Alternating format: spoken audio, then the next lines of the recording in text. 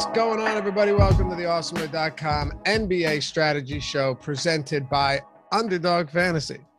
I'm Dave Loughran at Lofty_D on the Twitters, LOUGHY_D for those of you listening in podcast form. Joined by Adam Scher at Ship My Money DFS, breaking down another 3-game playoff slate. What's good, bro? How's it going? Getting in a routine, I guess. 3 games of basketball every day. It's been pretty nice. A lot of good games yesterday. You and I were talking about it before the show. I didn't watch any. Feel like I missed out, but hopefully 3 more good games tonight. Sometimes you just need to disengage, though, right? Like, you can't watch every single game. It's not practical. Yeah, for sure. Especially, I mean, for me, like when you get to this point in the year, like at the end of the regular season, I wasn't watching like anything. I was just no. But I mean, like even with playoffs, because you know how they televise almost all of them. Right. I'm assuming, I think they televise all of them because they'll just throw something on NBA TV if there's overlap. Even that, it's like you can't do it all. But yesterday was the past 2 days, though, man. And we're going to get into all these games. Happy to have you guys with us. The last 2 days have shaken the foundation right now of the NBA. Let me just give you a couple examples. First off, you had the Devin Booker injury, and he's doubtful for games 3 and 4. The Pelicans stole a game in Phoenix. They go back to New Orleans. I don't think they win this series, but I do think the absence of Devin Booker is absolutely massive. He dropped 31 points in the first half of that game, and then they came out, and in the second half, it was brutal. And then the Chris Middleton injury as well. They're calling it a minor MCL strain. But if he's out, Chicago's played them tight in back-to-back games, and not for a controversial call in game 1. They could, I'm not saying they should be, but they played it close, and they split the 2 games in Milwaukee as well. Yeah, everything coming up aces so far for my 22-1 Boston ticket. Ooh. Oh, and how about Kevin Durant shooting 0 for 10 in the second half? Yeah, back-to-back pretty brutal games from Durant, not what you expected to see. And it's sad because like this is the guy that, I've rallied for Durant so often. Like, hey, if there's ever a guy I don't want to go up against in the playoffs, it's the guy that when he shoots, you don't know if it goes in because the net doesn't move. Seriously, like when he scored. But he's had a couple tough games. I think game 3 from Kevin Durant back home, he's just going to light it up. I mean, unless he's playing with some, undisclosed injury. I think you're going to get a big game from KD. I honestly thought Brooklyn would come into Boston yesterday and win. I thought they were going to get one of the games in Boston. Me too. And then I would be remiss to neglect the fact that Joel Embiid literally hit the biggest shot of his career last night. Now you saw it, right? You didn't watch the game, but you saw the shot. What'd you say? You didn't watch the game, but have you seen the shot? No. You haven't seen the shot? No, I didn't even watch highlights from basketball yesterday. Okay, just pull it up real quick. So are you familiar how the game ended? I mean, I know Embiid hit a 3. Just pull up Joel Embiid and watch. It's a 15-second clip. I just want to get your reaction here. Now, at the end of regulation, Joel Embiid, Doc Rivers, everyone's giving Doc Rivers credit. He should get no credit for any of this. I'm sorry. At the end of regulation, Doc Rivers has Joel Embiid handling the ball above the 3-point line with his back to the basket, holding it for 15 seconds. For 15 seconds. And then it goes to overtime. And then on what would have been what was their final possession again, he was at least smart enough to call a timeout with less than a second left on the shot clock. Joel Embiid, again, above the 3-point line, holding onto the ball. They didn't try and post him up. They didn't try and get anything, in the paint or even close to the basket. Not even a good mid-range look where Embiid slays. They've got him holding and dribbling the ball back to the basket, double team for 15 seconds in 2 situations that would have won the game. So, Adam, I tweet this. I said, what are we doing here?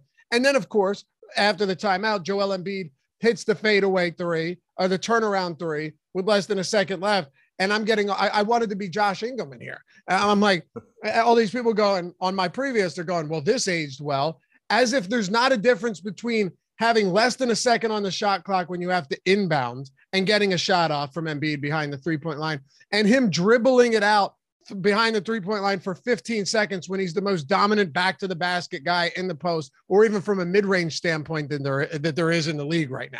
Yeah. And also just because he makes the shot, obviously he didn't have a lot of time on the clock there, but let's say you did have time and you draw up like a fadeaway 3 for Embiid, just because he makes it doesn't mean it was a good play call. Exactly. But like I said, I don't have any problem. It was basically whoever gets open for the inbound, take the shot. You have less than a second. So Embiid taking it, I was perfectly fine with that. But to conflate that with having your best player and your best mid-range guy, no less, get that shot off when you had 24 seconds on the shot clock in two different situations, they're not even close to the same thing. Anyway, needed to get that out. You guys understand. I know all of you watching right now. You're like, you know what? Of course, that's ridiculous. But then you've got these people. Even Eric Lindquist tweeted me and said that aged well. But I think he was just joking. Oh, Josh's comment. Look at Josh's comment. That was not a compliment. I was saying I just wanted to go scorched earth and tell all of my followers they're dumb. But I mean, it's just not a productive way of life. That is funny though. All right. Anyway, we got the win. I am happy, Irish. I'm very happy that we got the win. I'm just saying, you know how it is. You know how it is. We're always pessimistic around here. We're realists, but Doc Rivers just isn't good. Yeah, Irish. What I know the Phillies suck, dude, but it's also like 13 games into the season. It means nothing. All right. Anyway, 3 games today, man. Hit that thumbs up if you guys haven't done so yet. We got about 150 watching out of the gate. Much appreciated. We popped that up to at least 50 right here. Subscribe to the channel. Oh, whoa, 75,900, almost at 76 there. And hit that join now if you want to join. Become part of the team. Get the free super chats each month, the custom emojis, the super chats, the free. Well, I said that already. Oh, the sweet badges get iced up after a year. They change. They look cooler and cooler. Like Ghetto Farmer Boy, iced up right there. What's up, bro? And we'll always prioritize your questions and comments along with the Discord chat. All right, Memphis, Minnesota. Let's dive into this one. The Grizzlies, you and I both talked about this. We expected a nice bounce back last time they played, and that's exactly what we got. They routed Minnesota. What's up with the Karl Anthony Towns foul trouble over these last few games? Sean Dre is the only person on earth I think that thinks Doc Rivers is a good coach. He's not a good. I'm not necessarily sure what it is about Doc Rivers that makes him a good coach. Can we just take a second to maybe break this down? What is it that people see about Doc Rivers that makes them think he's a good coach? Other than the fact that when anyone asks him a question, he just deflects and turns it on them and makes the reporter who's doing their job seem like a piece of shit. Yeah, I mean, I don't know, but just go back through like every playoff series Doc Rivers has ever coached in. How do you defend him being good? Dude, also look at you can be like, yeah, but he's won this many playoff games. Has Doc Rivers ever coached a bad roster? Right. Like somebody said his ring. Yeah. That Celtics team was kind of decent with or without him. Right. But I figured that's what I'm saying. People would go to the Boston team. Was there anything Doc Rivers did? I can tell you right now that like in 19, when the Raptors won, Nick Nurse had a lot to do with them winning a championship. There are a lot of coaches. Ty Lue had a lot to do with the Suns being as good as they have been. I think Chris Finch he's got some good players, but a lot of young guys as well, has done a lot with that team. There are some coaches out there that have made a lot out of not all that much. Now, I'm not saying Doc Rivers, before James Harden particularly, had a lot of help from the bench, but I can't think of a team that he's had that was just shit. Look at the Clippers, man. Blake Griffin in his prime. Chris Paul in his prime. Even DeAndre Jordan on that team was a force to be reckoned with. Like remember, in that style of basketball, it was a lot different than it is now. Yeah, agreed. I mean, he should have gotten a lot more. I meant Monty Williams. I'm sorry, not Ty Lue of the Clips. Yeah. I know. He should have gotten a lot more out of the Clippers. A blind, mute, deaf person could have coached the Celtics team to a championship. Like it didn't. It's not Doc Rivers. No. And yeah, I misspoke there. I know it's Monty Williams. Robert Williams, name a good coach who won with bad players. That's not what I'm saying. What I'm saying is Doc Rivers has consistently lost with good players. Right. There are so many times where he had a roster that could have gotten Like, it doesn't even matter at this point. No one's lost no one's had 3 wins in the playoffs and lost more series with 3 wins in a series. Right. It is. Yeah. It doesn't matter. It's not even like I dislike him. I just don't think he's a great coach. But to be fair, I thought Brett Brown was a pretty awful coach as well. Just his overall management of the game and rotations was terrible too. If you started a team right now, and I'd like to hear this from all of you guys in chat as well. If you started a team right now and you had to pick one guy to be a head coach that's currently a head coach in the National Basketball Association, who would it be? Off the top of my head, I have absolutely no idea. I'll probably think of it in like 10 minutes. Okay. I'm sure you'll come up with something. Like, you remember if the Bucks lost the finals last year, Budenholzer was gone. I'll never forget. Budenholzer is definitely not the answer. No, I'll never forget. I tweeted, it was an image or like a short, I might have even turned it into a GIF of him after getting a win. I think it was against Brooklyn. I can't remember who it was against, where he just mismanaged the game left and right. And the look on his face was of just utter relief, knowing that if they lost that game in that series, it was bad news for him. Yeah, dude, Spoelstra's a great answer, Sag, and everybody else who said that. Eric Spoelstra is a great answer. I think, you know what? That's probably my answer too. Yeah, like I think the answers of Monty, Nurse, and Spoelstra are probably the first ones that come to mind. Taylor Jenkins has certainly done a good job too, but you also haven't. The one thing that I want to hold out judgment on is like a lot of coaches, it really shows up in the postseason, like for sure how bad they can be. So you haven't really seen that with Jenkins yet. Exactly. Yeah. Yeah, like the Steve Kerr conversation. Do you remember when he left? What was his ailment or illness? But you remember he left for a while, right? Yeah. Was that? I think that was the record-breaking season too. Yeah, I don't remember. And who took over that eventually coached the Lakers and the Kings? What's his name? Walton. So Luke Walton was the interim guy while he was out, right? Or I don't know if you call it interim, but he was the coach while Steve Kerr was sidelined. Walton went on to get 2 head coaching jobs as a result. Walton was coaching a mega super team that year, and they just cruised to victory. It was a team that was so bored in the first half of games that they would just turn it on in the third quarter. Do you think Luke Walton was a good coach, or was it just that the Warriors were so good that it didn't matter? Like, you could have put me out there. Right. Yeah, exactly. Like, you had prime, like, every great player that the Warriors have had. Memphis, Minnesota. Do we have updated ownership? We didn't last time I looked. Yeah, we did. Okay, cool. Ownership projections free today over at awesomemode.com. If you want to follow along, check them out with us. The main slate ownership projections are free all day. Same with MLB player projections and NHL top stacks. So we'll start with the Memphis Grizzlies. What do you take away from the first 2 games that we've seen in this series? Obviously factoring in that they were up by 32 points in the second half of last game and not everyone got their full minutes. So wait, what was the question?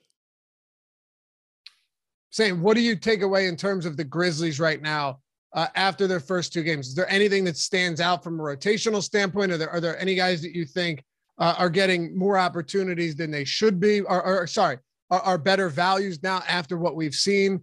Steven Adams playing 3 minutes last game. What are you seeing right now after 2 games for Memphis? Yeah, I mean, the big thing is the Steven Adams piece. Like, game 1, you saw him play, but play limited minutes. Brandon Clark got more. Last game, Adams played 3 minutes, picked up 2 fouls, never came back in. Kyle Anderson started the second half. Adams didn't play. I assume he's just not playing today, which opens the door, for a $4,300 Kyle Anderson if he does start. He still only played 18 minutes. Anderson played 7 minutes to start the second half, played a minute 37 in the fourth quarter. But if that game was competitive, I assume he was going to be in the closing lineup there. He subbed out, around the same time as Jackson, Bain, and Morant did. So I do think $4,300 Anderson, if he starts, looks pretty good. Similarly, if Adams is not playing, Brandon Clark's minutes look a little bit better, but he still only played 21 minutes last game after playing 27 in game 1. So there's no guarantee that he really gets a lot more playing time, but he certainly could. Xavier Tillman ended up being in the rotation after Adams was removed from it as well. Not that you're necessarily looking to him as a fantasy option, but he is only $3,500. He played about 20 minutes last game. About 5 of it came in garbage time. If you get 12 to 14 minutes from Tillman, he's probably not going to be somebody you really want, but at 3,500, maybe he gets there. But I think Kyle Anderson's the really interesting piece if he does remain in the starting lineup. You would certainly think so. What's the owner? What's the ownership looking like right now? And I'm assuming John Morant's just entirely fine. Do we even know what he left for last game? Who? John Morant left last game. Oh yeah, he got knee in the Is that what it was? Quad. Yeah. Okay, but he's back. He's not on the injury report, so assuming everything's good to go there. Who's your favorite option right now for Memphis? I think a lot of guys kind of look similar. I mean, Morant at 9,800 looks very good, but you have to keep in mind that this is a Jokic slate, so paying up for Morant might be a little bit more difficult than it would have been, say, yesterday. I think the $6,200 price tag on Bane and the $6,100 price tag on Brooks both look good. Neither guy played a lot last game, but again, you lost you lost time at the end of the game. 31 and a half minutes from Bane, but he subbed out with 5 minutes to go.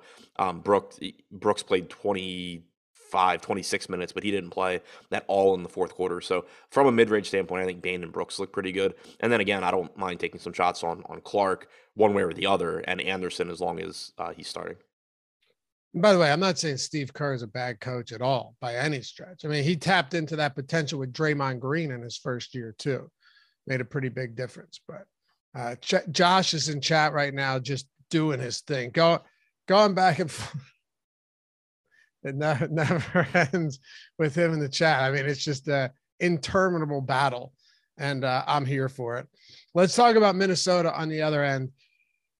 Towns is still reasonably priced. You have Jokic on this slate, just if we're throwing out the high price guys. Doncic is questionable, but I don't think he plays. Do you think he plays? Yeah. You do? Yeah. I don't know, man. He was saying, if there's any risk of re-aggravation, I'm not going to play, and this and that. No, I hadn't seen that. Then maybe he doesn't. Yeah. I have him in right now. Okay. He said, if there's no risk to further injury, I'll be out there. So I guess we can project him in right now, but I do think it's a legit 50-50. I'm not confident that he definitely plays. I think this is a true game time decision, but maybe not. We'll see. Anyway, you have Jokic. We can assume Doncic will be out there. John Morant, Karl Anthony Towns, Steph Curry. These are the guys that are 8,900 and up today. Obviously, a big price disparity between Jokic and Towns, but it is crazy. The dude's gotten in foul trouble in 2 of his last 3 games. One of them was the play-in game. He fouled out, and then he had 5 fouls early in the 4th last game. It's not something I'm particularly worried about, but do you want to go back to Towns again today after that disappointing performance?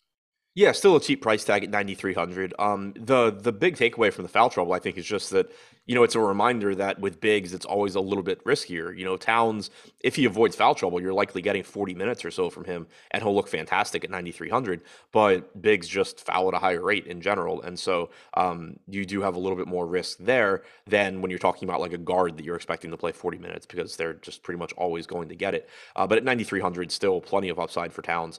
And he's going to play a ton of minutes as long as he is able to avoid foul trouble. So especially in lineups where, maybe you can't get to Jokic, because we know that value in the postseason is pretty hard to come by. And Jokic is almost $2,000 more expensive than Towns. He does look like a very strong center option. Isn't it? Why are you on this Thursday show again? Talking to me? Yeah. Because they pay me to? It's usually Josh, right? Oh, I think everything switched up when baseball started, but I'm not sure. Oh, okay. I thought Josh requested off and was in chat right now. Oh, no. An NFL player saying he can't play and then sitting in the stands drinking beer. Right. But okay, so baseball switched it up. I wasn't sure. I thought Josh and I did last Thursday. I guess not. With somebody like Edwards, who's still in that 8K range, Beverly at 53. What a weird team, because Vanderbilt's now 3,500.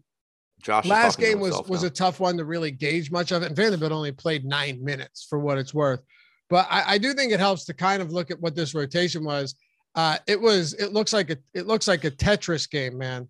It's kind of all over the place, and I think a lot of that is the result of the blowout. But Jaden McDaniels played 20 plus minutes again. Beasley played 22 off the bench, and Jared Vanderbilt played 9 minutes as a starter. He just, it looks like he's falling out of favor very quickly. Yeah, back-to-back games now where McDaniels has played more than him. Torian Prince got the 17 minutes, but like 6 of that was garbage time. My guess is that was going to be McDaniels, but I don't know. It could have been Beasley also. So it's really difficult to rely on Vanderbilt when you've seen that rotation in each of the first 2 games. He's 3,500, so I mean, if he did get to even 24 minutes, he probably ends up being okay. But that's still a huge risk. So in tournaments, if you end up with some Vanderbilt just hoping for the best, I think that's okay. But I certainly wouldn't be confident in it. McDaniel's minutes seem a little bit safer, but he's not as good a point per minute guy as Vanderbilt. So kind of a risky play just for the opposite reasons. I certainly wouldn't play those two together. Beasley's price tag came down a little bit to 4,400. If the game's competitive, I think Beasley is in the closing lineup a pretty high percentage of the time. He's not a great point per minute guy, but if he does get, say, 27, 28 minutes in a competitive game, he could certainly pay off 4,400. So I think all 3 of those guys are risky, and I probably don't want more than one of them together, but they are all cheap enough where, if you are looking to get to Jokic, one of them could do enough to help get you there. Who are your top options for Minnesota? Towns number 1, and then I think Edwards, Russell, Beverly are all pretty much just relative to salary, like the same thing. Okay. Like they look about the same as one another. Dallas and Utah. Dallas stole a game in Utah, and then the Luka Doncic hanging in the balance right now when it comes to Luka Doncic. So we'll get into that. First off, though, hit that thumbs up. Actually, well, do that too and subscribe to the channel. But check out Underdog Fantasy while you're at it, because over at Underdog Fantasy, and we did so many shows on this. We did so many drafts for NFL last year. The NFL draft is coming up in a week. So that's exciting. And we're going to have insane best ball contests, huge best ball contests over there. They already have some great NBA contests nightly. They have the player prop contest. Underdog does it right. Got to hand it to them, man. They do things right. They know how to make good best ball contests, and everything else around there that they're doing is solid. The app works flawlessly, and you could go on desktop too at underdogfantasy.com. But like tonight, you have the 25K shoot around with 5K up top. Totally different format. But if you're doing research, if you're looking at videos and articles and you're doing your own stuff, you can apply all of that to these drafts. You'll also get double your deposit bonus. They'll double your deposit bonus or deposit, up to $100 if you use the promo code AWESEMO, AWESEMO. All you got to do is use the link in the description or the one that Jordan's going to put in the chat. Check it out. Awesome. Underdogfantasy.com, sponsor of the Strategy Show. All right. Let's talk about the Dallas Mavericks. You have Luka in right now, right? Yep. All right.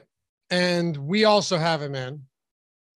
Are you worried about Luka Doncic if he's in and they say he isn't limited? Yeah, I mean, at least to some extent, because there's always the risk of, it being re-aggravated. He comes out early. He's rusty. Like there's a lot of risk there. And then on top of it, he's also got a difficult matchup against Utah. So assuming he plays, I still think, I mean, obviously you can play him in tournaments, assuming the ownership's going to be relatively low. But from a prioritization standpoint, it's really difficult, I think, to put him ahead of guys like Towns for 1,300 less or Jokic for 600 more. I would agree with that. How many minutes do we now give to guys? The problem is that you've seen price points come up a little bit on these players. Not a ton, but like you're not really getting the same value that you were on any of these guys anymore. If Luka plays, like Brunson at 8K coming off that 41-point game, I'm good. Dinwiddie at 7,300 with Luka, who leads the team in essentially every relevant statistical category. And then pretty much everybody else probably loses some minutes as well, or just isn't nearly as effective. Yeah, I mean, if Luka's in, I think this team is close to impossible to play outside of Luka, because Brunson, like you said, he's at 8K. Dinwiddie's at 7,300, and Luka just cuts into their production so much that it's very clearly an overpay. In the 62 games that Brunson has played with Luka this year, he's averaged 0.89 DraftKings points per minute. In the 17 games without him, he's at 1.12. You see similar change for Dinwiddie, where he's obviously just a lot better without Luka because he gets more shots up, he's more involved as a playmaker. So the rising price tags, if Luka is back, makes those guys pretty much unplayable. If Luka's in, you still certainly can play 8K Brunson, $7,300 Dinwiddie. If Luka's out, you certainly can play Brunson and Dinwiddie just because they are still such a heavy part of the offense without Luka. They're obviously riskier as the price tags come up, but still plenty of upside there if Luka is out. This is just a huge deal. Like Luka's absence or availability is just going to be, if we don't know until after 7:30 tip, what do you think ownership would look like? I'm not asking you for exacts, right? But what do you think we would start getting on ownership on everybody else? Brunson, Dinwiddie, even some of these secondary options in Dallas, if Luka ends up sitting. But we don't know before the slate starts? But we don't know before the slate starts. I think it would be pretty low because right now I think everybody's projecting him in. So like if you get a situation where there's just like no news, I think you probably get low ownership on Luka and low ownership on the Dallas guys. If it's a situation where it's like Luka is trending towards doubtful, then I think you'll probably see sites just remove him from projections and you'll get more ownership going to Dinwiddie and Brunson. So it kind of depends on what the news throughout the day is, even if we don't get anything definitively. I think that'll have a pretty big impact on ownership. If we truly just get, Luka's a game time decision and there's no lean one way or the other, then I think that you'll still get some ownership on Brunson and Dinwiddie if Luka is ultimately ruled out because, people are going to late swap, but it certainly won't be as high as it would be if we got that news, in an hour. Anyone else you want to touch on from Dallas? Finney-Smith and Bullock, kind of the same thing as Brunson and Dinwiddie. Their price tags have come up a little bit. If Luka is in, I don't really want to get there at all. If he's out, they look a little bit better just based on how many minutes they'd be likely to play. Kleba's price tag came up to 4,600, kind of a similar thing with him.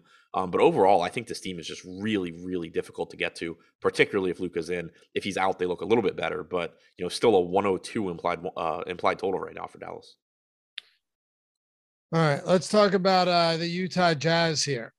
Donovan Mitchell, Rudy Gobert, Bojan Bogdanovic, sorry. And nothing bothers me more than listen. And we all get things wrong, right? Like we all pronounce things wrong.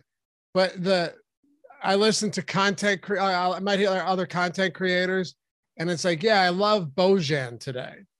And it takes me a second to realize who they're talking about. But then it always clicks. Like, oh, they're talking about Bogdanovic. You hear it all the time.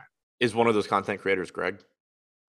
Does he call him Bojan? No, I don't think he calls him Bojan. He just messes up a lot of names. I was giving him crap for it the other day. I think he says, no, he calls him Bojan. Yeah.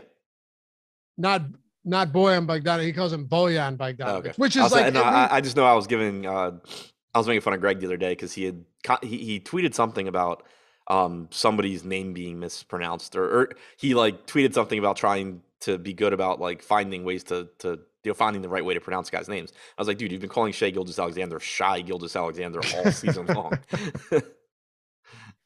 Yeah, it happens, but Bojan is like, come on, Matt, that's taking it a bit too far.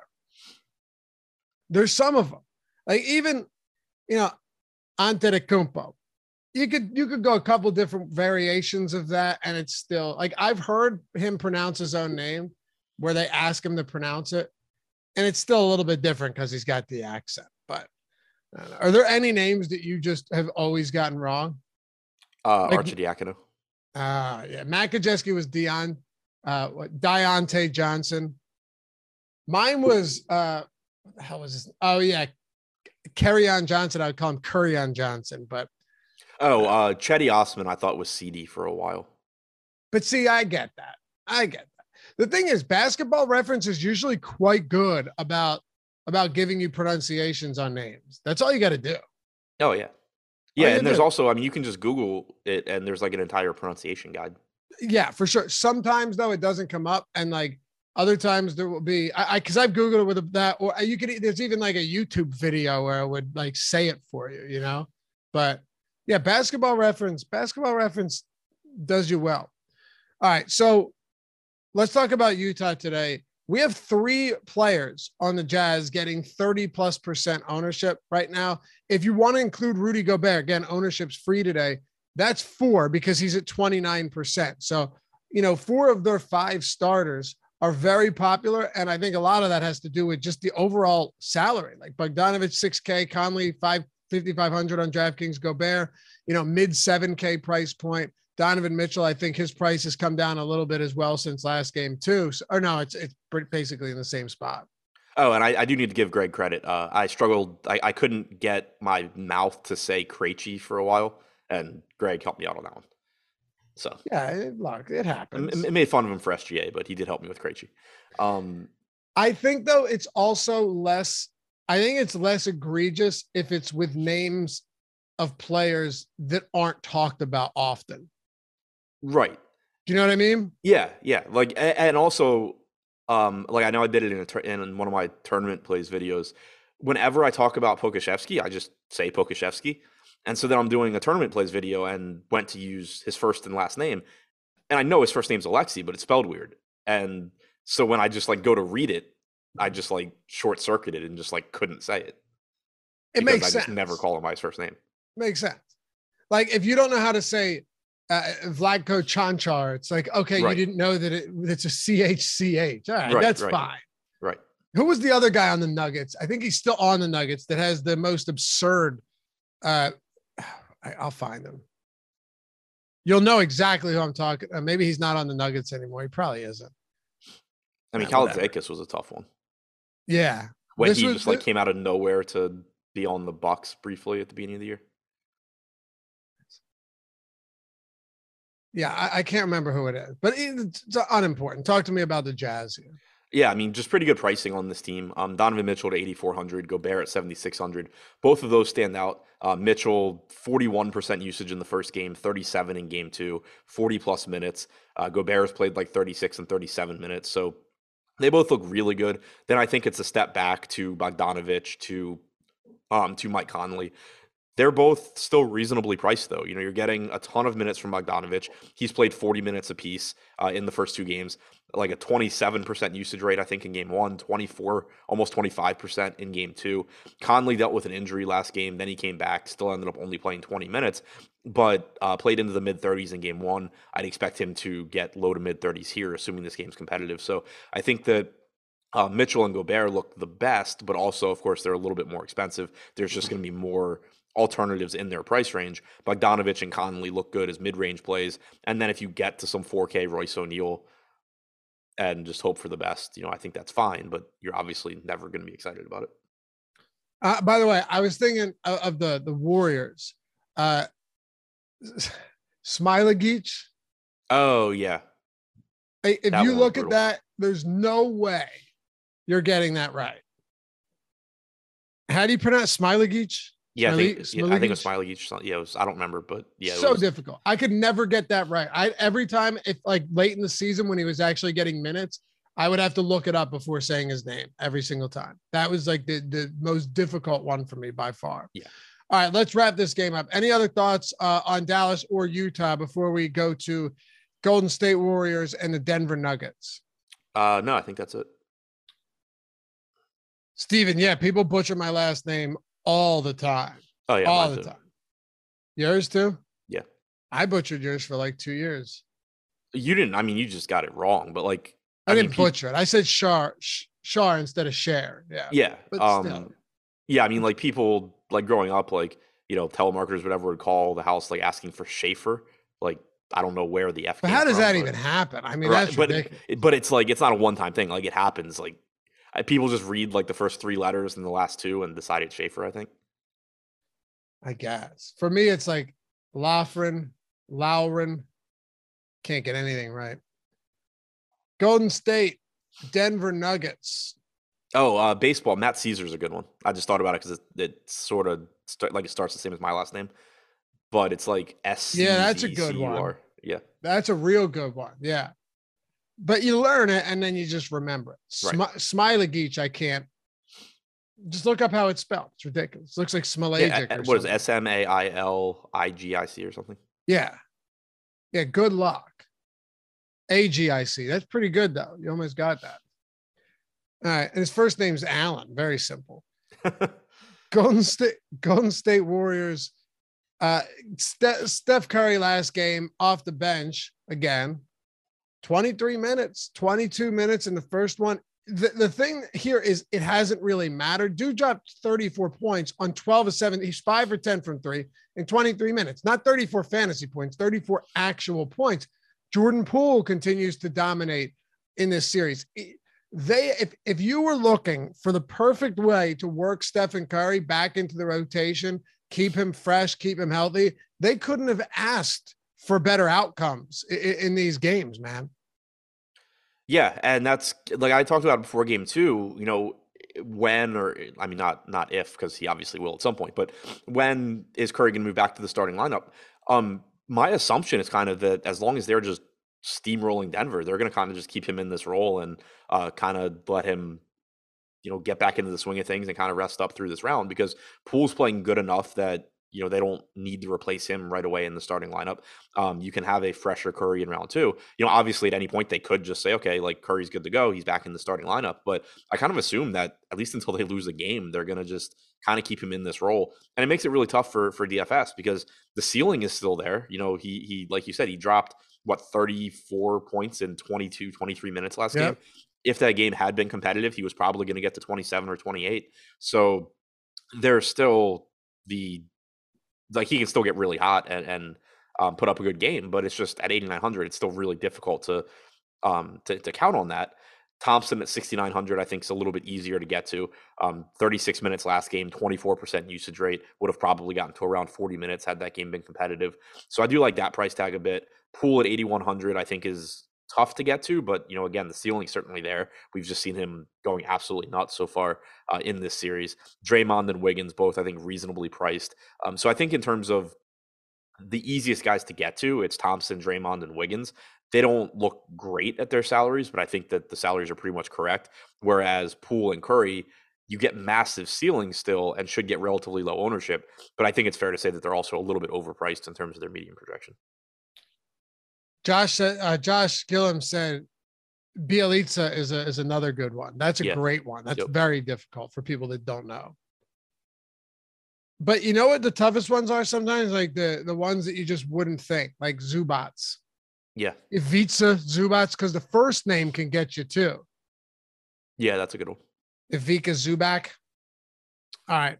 Denver Nuggets, Nikola Jokic. This is it, man. You got to get a win here. They're not winning this series. They have no shot unless you see reemergence of Michael Porter and more specifically Jamal Murray, but it wouldn't matter because he hasn't played all season and he's not expected to be back anyway.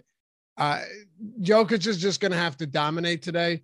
And that's really the only argument for it, Adam, is they have nobody else. And if they want to win this game, Jokic is going to have to go nuts, or they're just going to get one of these complete outlier games from like Aaron Gordon or Will Barton, but there's nothing else. Yeah, Jokic from a fantasy standpoint obviously looks great. He projects as the top scorer on the slate by a pretty wide margin. The issue is just that, we're on the last team of the slate right now, and we haven't talked about a single value guy that we truly like.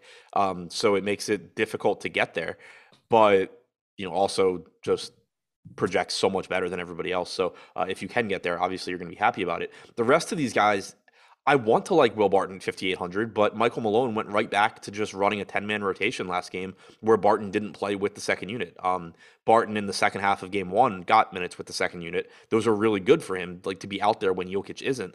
But if Malone, for whatever reason, is just going to refuse to adjust and refuse to not play a 5-man bench unit whenever Jokic isn't on the floor, then you're just getting all of Barton's minutes with Jokic. You're getting all of Gordon's minutes with Jokic. And while they certainly still can outperform a $5,800 price tag or a $5,600 price tag, it makes it a lot more difficult than if Malone just did what almost any other NBA coach would do and made sure that he had at least one of these guys out there whenever Jokic isn't, so that they're not playing, 5 G leaguers at the same time. It, I guess when you look at it now, are there, just to recap, are there any Denver options that are cheap? If you were to look at these guys and maybe get into a little prioritization here of among the sub 5K options, from Monty Morris to Jeff Green to Bones Highland, who makes the most sense? And are you willing to play two of them together, given that, as you mentioned, there isn't any value elsewhere that we can feel good about? I think Morris, I mean, of the sub 5K guys, Morris at 4,700 would be the one that I'm most confident in just because I can feel the best about his minutes. $4,100 Highland, like you can imagine maybe some instance where he gets hot off the bench and he ends up being in the closing lineup. So I definitely think we've seen it before where right. Bones Highland actually emerges as the guy that has the hot hand that night, and he's allowed to play, and they keep him out there. Malone, right? Like when you look at the bench unit, I mean, DeMarcus Cousins obviously is going to perform when he's out there, but he's not playing any minutes alongside Jokic. So you kind of have to ignore him. But when you talk about like Austin Rivers, JaMychal Green, Bryn Forbes, Bones Highland, if one of those guys like single-handedly wins a game for Denver, it's almost definitely going to be Bones Highland. And so he's one where, like, from a median projection standpoint, he doesn't look that good because you can't really give him more than 18 minutes or so. But he does have volatility there because you do have that final closing spot, the Jeff Green spot, where it could be Green, it could be Highland, it could be Forbes, it could be Rivers, kind of depending on how guys are playing. So I am kind of interested in Highland in tournaments for that reason, but still as, a pretty low probability play. And then Jeff Green at 3,300, just because he is likely to at least give you 22 to 24 minutes. He's not a good point per minute guy, but that is a really, really cheap price tag. So the Awesemo Plus basketball, we still have it up here as Awesemo Plus NBA, but I mean, there's just so many ways to do it. You have basketball, but if you go to awesemo.com/join, or Jordan, I'm sure it's in the link too down below, you can do whatever you want. Baseball, basketball, USFL is back. We got a lot of football content coming up.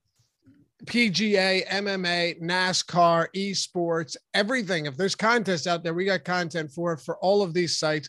The Boom Bust tool, the Top Stacks tool, the ownership tool, lineup builder, top pitchers tool for baseball. We got some incredible baseball tools, and we have these for everything, all of the sports I just mentioned. So if you wanted to do a week or a month of one sport or all of the sports, or making a legitimate investment and do a year out of it, go to awesemo.com/Joe. We have something for anybody. All these tools built and used by Awesemo himself. You know him as Awesemo, Alex Baker, however you want to put it. And help managed by guys like Sean Zahn and Steve Buzzard, the Colts. Just an incredible team behind the scenes. And you have the premium Discord with office hours where you got the pros answering your questions each day, helping you better your game. So whether you want to do an express pass for less than $5, you want to do a month, a week, a year of one or many sports, doesn't matter. We got you covered no matter what your budget or style of play is. And the Best Bets Discord. If you're getting into that sports betting game, you should be. It's a lot of fun. You got the Best Bets Discord. It's the best time to check it out. If you look in the description below, you'll see our team of experts using our industry-leading projection models to identify the best bets in the NBA, MLB, and a whole lot more. You got Ben Rasa, you got Awesemo, you got Steve Buzzard, all of them. Check that out. And follow us at Awesemo Best Bets. Turn on the notifications because we throw out one free bet, which is normally a premium bet per day. All right, Adam, here's how we'll close this out. Among the 6 teams, 3 games we talked about, if you were building a lineup right now, do you have anything in mind as to how you're going to jam in some of these top tier players? What is the recipe, at least early on today, assuming that Luka plays?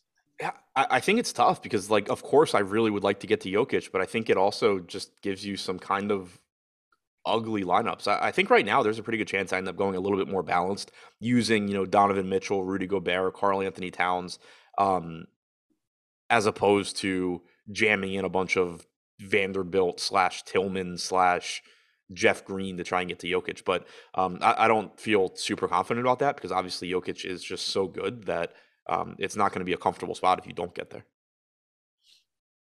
Follow Adam at Ship My Money, DFS, me at Laffy_D. Shout out to your boy Jordan Klein, as always, for producing this one. And don't go anywhere yet. Stick around. In less than 15 minutes, it's the MLB Strategy Show. Oh no, you know what? We're doing live before lock, right? At 12 at noon. Yeah, 1 o'clock game. Okay. So live before lock at 12 to 1. That's Greg Ehrenberg and Eric Lindquist. Then you got the MMA strategy show at 1:30 with Jason Floyd and Pete the Heat Rogers. And then the NBA deeper dive, NBA live before lock. Got it all for you today. Appreciate you guys hanging out as always. Hit that thumbs up on your way out. Only I have a question for you before we leave. Yeah, 1 second. You have what? A question for you. All right, let me hit this super chat and then ask your question. Okay. Ghetto Farmer Boy with the free super chat, iced up. Love to see it. Turn 500 to 8K. Sign up. What's YOY mean? Year over year. Oh, okay. It's like Y. Oh, gotcha. Sign up. Thanks, guys. Oh, that's awesome. Congrats, man. What's your question? What would you put the odds on? Josh said that he honestly has no idea. What do you think the chances are, or what are the odds that I know how to pronounce the last name of the Duke coach that just retired?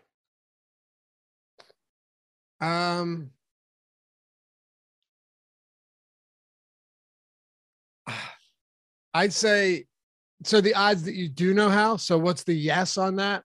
Yeah. I'd say even money. Really? Yeah. You think there's like a 50% chance that I don't know how to say Krzyzewski? Why did Josh think you didn't know how to? Well, he put in chat that that Krzyzewski's a good one, and I replied and said, "Why is Krzyzewski so hard to say?" And he was like, "Are you being serious?" And I said, "What do you think?" And he said, "I have no idea." Okay. Yeah, I don't know. And I was like, yeah, I was honestly insulted. Hold on a second, though. Hold on a second. I wasn't sure if you were trying to pull something I do to where it's like you really had no idea. No. I was just like offended that Josh like thought it was 50-50 that I didn't know how to pronounce Krzyzewski. Okay. Yeah. That is a good one, though. It is a good one. But yeah, you generally are pretty good at pronouncing things correctly. So I should have known. I just didn't know if you really paid attention to any of that shit. I mean, I don't, but well, yeah. So like if I followed college basketball to the extent that I do now for like my whole life, I may or may not know how to say it. I probably still would have heard it enough. But like growing up, he was still Duke's coach. And that is very true. That is very true. Except nobody calls him that. So maybe some people just don't know. Right. Yeah. Appreciate you guys. I saw. I'll have to send that to Josh. But anyway, we'll see you guys back here soon. A lot of stuff coming up throughout the day. Peace.